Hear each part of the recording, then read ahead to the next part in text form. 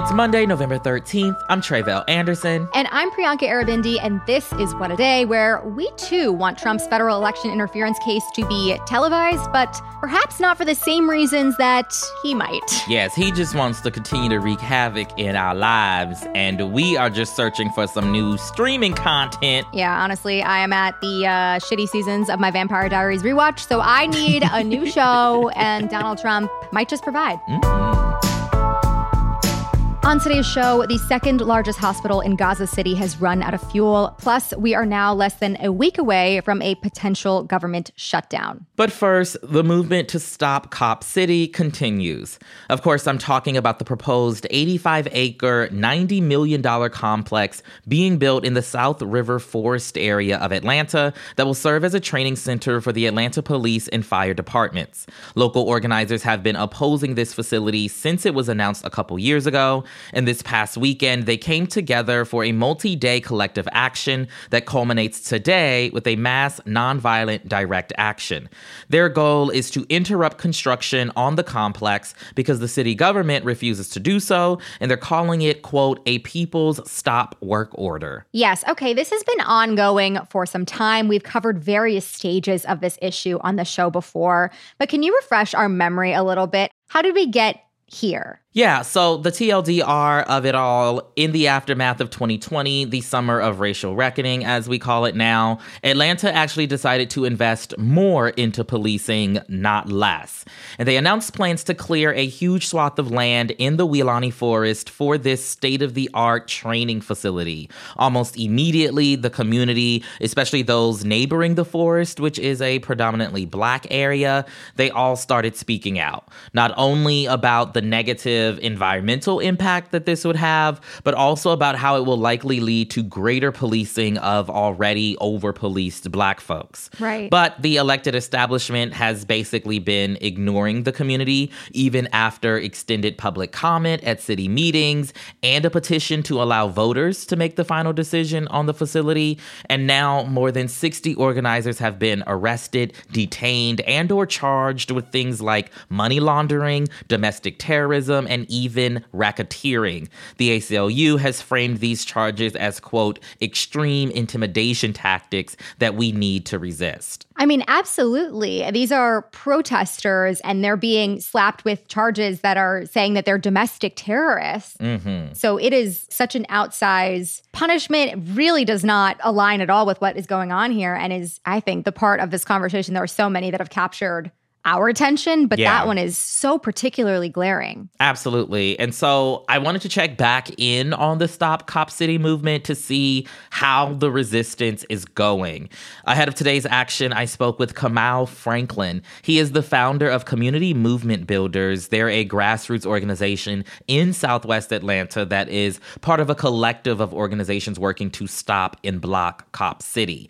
And I started by asking him about what he and his fellow organizers are hoping to accomplish with today's demonstration. The action is called Block Cop City. It's actually put together by a large contingent of organizers who've been working against Cop City since its inception.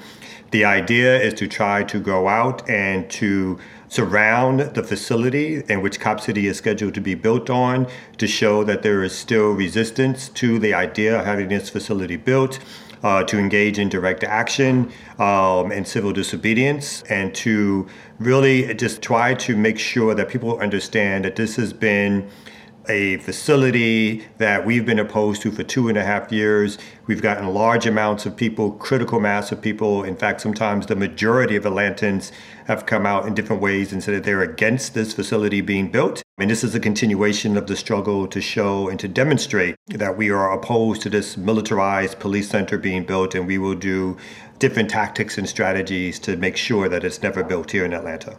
Yeah, we've talked on the show before about the concerns that the Atlanta community has regarding this $90 million police training complex.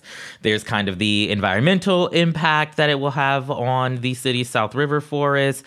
There's the threat of increased policing in a predominantly Black neighborhood.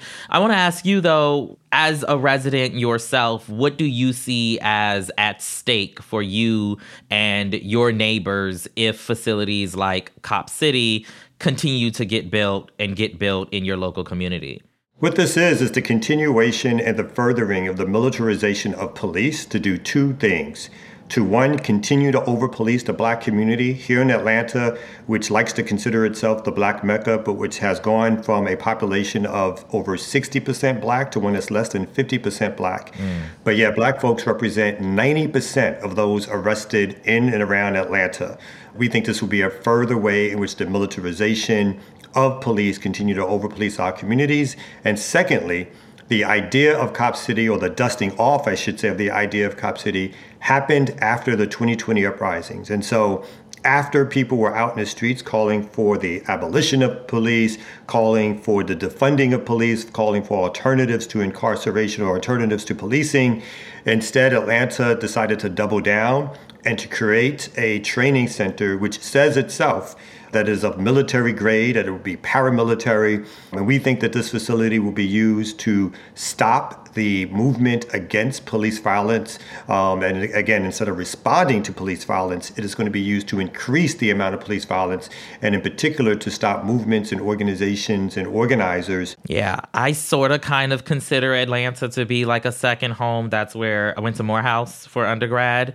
And I myself can think of so many other things that Atlanta can be investing this $90 million into. But for you, what comes to mind? What else should Atlanta be putting this money that apparently is available into? Atlanta is going through a gentrification crisis. Almost all the new housing built in Atlanta has been classified as luxury housing. The city of Atlanta hasn't built new housing in approximately 10 to 20 years. They destroyed all of the public housing in Atlanta during the Olympics. They gave homeless people one-way bus tickets out of Atlanta. They enacted a voucher program where landlords did not have to accept the vouchers. And so this money could be going into affordable housing. It could be going into non-market housing, land trusts. It could be going to ways that save working class and poor Black communities, as opposed to pushing them out and using the police as a way to push them out. And so we think that is the first place that money should go into. Others are like alternatives to the type of policing that we see happening in our communities. So having alternatives in which people who don't have guns, who don't have mace, can either write tickets, or other folks can deal with folks who are having mental issues or homeless folks, so that we have some buffer between the violence that the police bring to our communities, where we don't have to have our communities be engaged with those folks, but be engaged with people who are looking to help solve issues, as opposed to looking to jail and arrest people. So we think there's many places that the city can spend its upwards of $90 million, plus the other money, that private money that's flowing into the center, that there's many ways that they can go to improve things for Atlanta, particularly working class and poor Black Atlanta, who are being chased out as we speak. Yeah, and there are a number of activists who've been hit with, some of these questionable charges as it relates to protesting Cop City. There's domestic terrorism charges. There's now racketeering charges. We've covered those on the show before. Georgia District Attorney Chris Carr has even characterized these folks as quote unquote militant anarchists. Can you tell us a little bit about the dozens of folks who have been arrested and detained trying to protest the building of Cop City? Well, we should state that since the inception of the protest against Cop City, they've been arrested. And at the very beginning of those protests back in 2021, those arrests were usually the kind of arrests that we as organizers or activists can expect. They were arrests for resisting arrest or disorderly conduct, but they were the kind, at least on the level of things that we expected, things that we would fight, but things that we would expect. Because of the success of the protests and the growing nature of them, and the fact that even after the city of Atlanta had passed its resolution to sign the lease, but the protests kept going, basically a task force of the Atlanta Police, the DeKalb County Police, the county where the facility is to be built, the Georgia Bureau of Investigation, the Federal Bureau of Investigation, and Homeland Security entered into a task force where they began to speak about bringing terrorist charges to organizers and activists, basically to stop the movement against Cop City. And so what they've done is targeted in particular organizers and activists at first who were in the forest.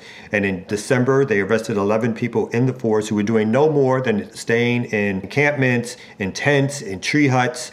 And then in January, they murdered the organizer Tuata Gita as they sat in their tent and arrested another 11 people. And then later on that month, they arrested another 11 to 12 people. And then doing a huge demonstration or music concert, they used that opportunity to arrest another 23 people, giving us over 60 people with domestic terrorism charges.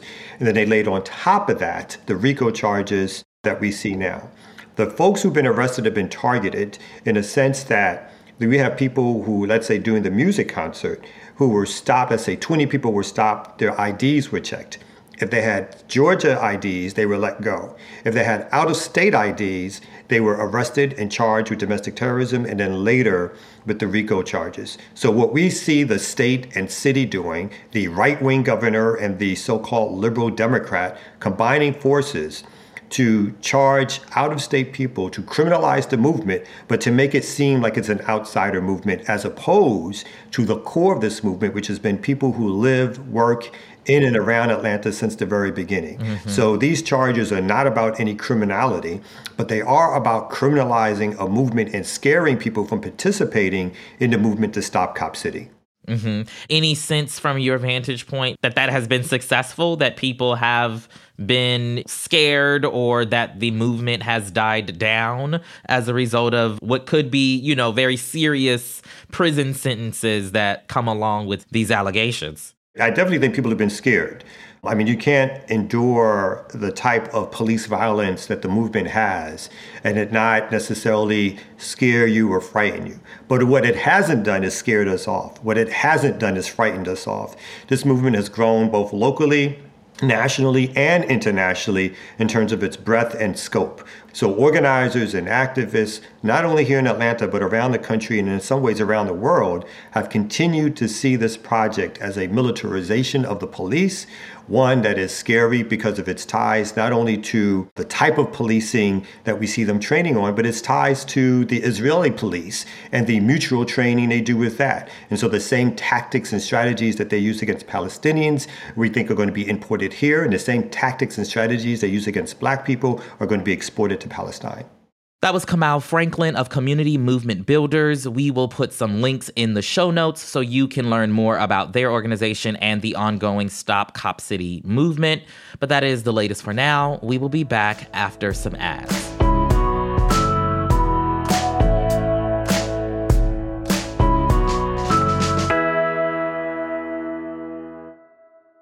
What a Day is brought to you by Vuori. Vuori Performance Apparel makes the perfect Mother's or Father's Day gift.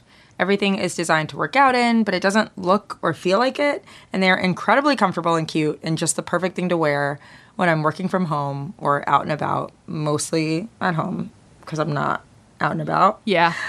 I will say I did not know clothes could be, I'm being dead honest. I did not know clothes could be as comfortable as they are before I had Vuori. Yes. Clothes can be so comfortable. Nobody told me. Smooth like butter, soft. So good. On the skin. I just love living in Vuori. Vuori is offering What a Day listeners 20% off your first purchase when you go to vuori.com/WAD. That's VUORI.com/WAD. And enjoy free shipping on any U.S. orders over $75 and free returns. What a Day is brought to you by Ramp. We are all looking for ways to simplify our finances. Isn't that the truth? Isn't that true? Lord, tax week, man. That is why there's Ramp. Ramp is a corporate card and spend management software designed to help you save time and put money back in your pocket. Two things we love to do. Love that. With Ramp, you are able to issue cards to every employee with limits and restrictions and automate expense reporting so you can stop wasting time at the end of every month. Wow. This is huge. Yeah. Ramp is super easy to use. Get started and start making payments in less than 15 minutes. And now get $250 when you join Ramp. Just go to ramp.com/WAD, ramp.com/WAD, ramp.com/WAD. Cards issued by Sutton Bank and Celtic Bank, members FDIC, terms and conditions apply. What a Day is brought to you by Ulta Beauty. This AAPI Heritage Month, Ulta Beauty is celebrating the joy of belonging to a community composed of intricate connections, belonging to our past and our future, to the heritage and birthright that is beauty. Ulta Beauty shines a light on the AAPI community, passing the mic to brand founders and creators to tell their stories centered on heritage, joy, and beauty. They carry AAPI-owned and founded brands like Live Tinted, Peach & Lily, Glamnetic, Tree Hut, and more. Shop AAPI-owned and founded brands at Ulta Beauty stores and Ulta.com. Now let's wrap up with some headlines. Headlines. Late Sunday night, Republican presidential candidate Tim Scott announced that he is dropping out of the 2024 presidential race. The South Carolina senator made the announcement on Trey Gowdy's program on Fox News. No, that is not a Mad Lib. That really happened. Take a listen to what he had to say. I love America more today than I did on May 22nd. But when I go back to Iowa, it will not be as a presidential candidate. I am suspending my campaign. I think the voters who are the most remarkable people on the planet have been really clear that they're telling me, not now, Tim. Senator Scott also said that he won't be endorsing any other candidates, and he didn't seem interested in running as someone else's running mate, saying, quote, "Being vice president has never been on my to-do list for this campaign, and it is certainly not there now." There we have it. The Al-Quds Hospital, the second largest in Gaza City, has run out of fuel and is no longer functional. That comes as Israeli troops have moved farther into Gaza City in recent days and closed in on hospitals that provide refuge for civilians. Israel, however, claims that Hamas uses hospitals to shield military operations. 4 other hospitals were evacuated on Friday, and Gaza's main hospital, Al-Shifa, is in dire condition. According to Gaza's health ministry, thousands of patients and displaced folks have been trapped inside the hospital while Israeli forces surrounded the site and shelled the building. The health ministry also said that at least 5 wounded patients died on Saturday as a result of a power outage. And the lack of fuel has caused the hospital to go dark, forcing doctors to care for patients from just the light of their cell phones. That's according to a nurse at the hospital who spoke with the New York Times.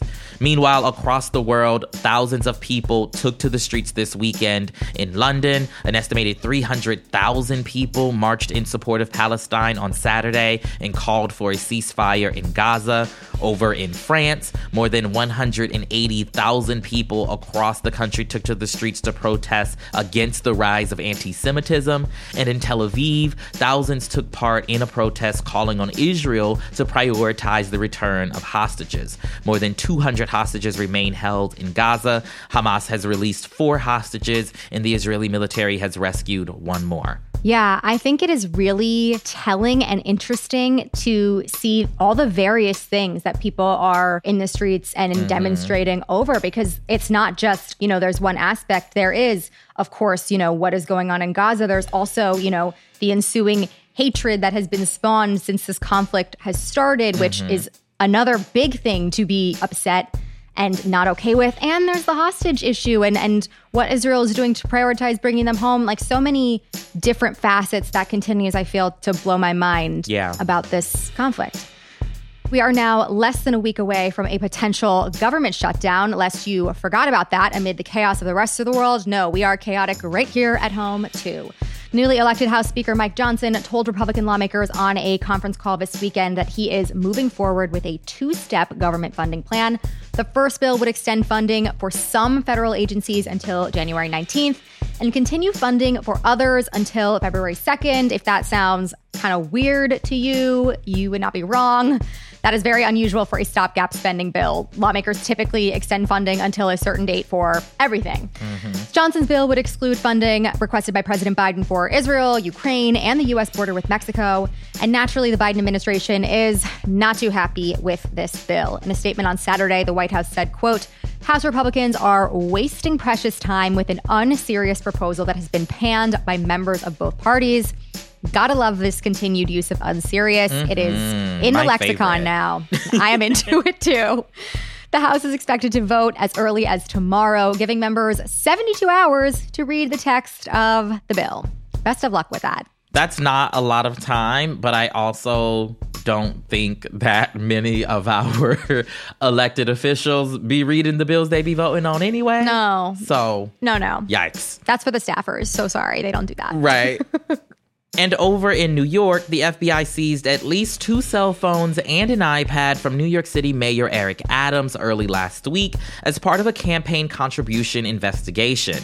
The mayor's lawyer said the seizure happened last Monday when FBI agents approached Adams after a public event in Manhattan. Adams complied with the request and, according to his lawyer, has not been accused of any wrongdoing. This comes after FBI agents raided the home of the mayor's top fundraiser, Brianna Suggs, just a week prior. Prosecutors have not publicly disclosed details of the investigation, but according to the New York Times, which cites a search warrant, authorities are looking into whether Adams' 2021 mayoral campaign conspired with the Turkish government to channel foreign donations into his campaign using straw donors. I'm sorry. That is so off the wall. What in the world is going on? The plot with twist Eric Adams we right did not expect. Absolutely. No. As a reminder, in September, Adams' former city buildings commissioner, Eric Ulrich, was indicted on 16 felony charges, including counts of bribery. And back in July, 6 people were indicted in an alleged straw donor scheme that funneled thousands of dollars to Adams' campaign. Yeah, Eric Adams said, take whatever you want, just not my membership to Zero Bond. And honestly, he might get his wish. We'll see. We'll find out. And finally, the 2024 Grammy nominations are here, and the girls are running the show. SZA leads the list of nominees, as she should, with 9 nominations, including the major categories of Song of the Year, Record of the Year, and Album of the Year. Taylor Swift's album Midnights, Olivia Rodrigo's Guts, and Boy Genius's The Record also took top spots. The Barbie soundtrack has a total of 11 nominations across 7 categories. But there have been some notable snubs, too. That includes Colombian artist Karol G, who somehow dodged an Album of the Year nomination, and Doja Cat, whose #1 hit, Paint the Town Red, didn't receive a Record of the Year nod. The 66th Grammys will take place on February 4th, where prizes will be handed out in 94 categories, which is the most that they've given out in 13 years. I am just glad that Victoria Monet, with her fabulous song On My Mama, On My Hood, I Look Fly, I Look Good, got a couple Grammy nominations. She's super deserving, and we love to see it. Yes, lots to be excited about, lots to look forward to. Cannot wait to see what the Swifties read into, the most awards given out in 13 years. The theories, I'm sure, will be all over TikTok in a matter of minutes. You're right. And those are the headlines. One more thing before we go. Starting to get dizzy from the polar coaster or nauseous from watching the 2024 Republican primary? Listen, me too. Good news. You've got something better to do. Join the Vote Save America community for all the tools you need to take action in this presidential election cycle, from volunteer opportunities to making sure you're registered to vote. At Vote Save America, being an engaged citizen doesn't start next year. It starts right now. Head to votesaveamerica.com/no-off-years to find out how you can get involved today. That is all for today. If you like the show, make sure you subscribe, leave a review, create a Grammy category for Best Tour of the Year, yes. Beyonce, and tell your friends to listen. And if you are into reading and not just how to avoid a government shutdown like me, What a Day is also a nightly newsletter. Check it out and subscribe at crooked.com/subscribe. I'm Priyanka Arabindi. I'm Tre'vell Anderson. And make unserious happen. I mean, it's happening. I'm loving it. It's such a good word. It's just really so perfect for almost every situation. I know, because there's no situation in which you could be told you're unserious or someone says that about you that you don't feel like an idiot. Right. It's just so completely effective.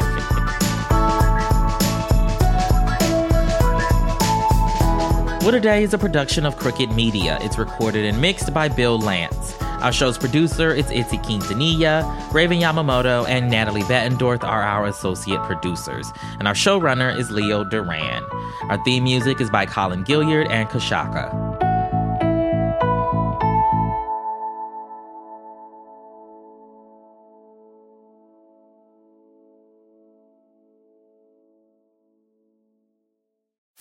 You can host the best backyard barbecue when you find a professional on Angie to make your backyard the best around. Connect with skilled professionals to get all your home projects done well. Inside to outside, repairs to renovations. Get started on the Angie app or visit Angie.com today. You can do this when you Angie that.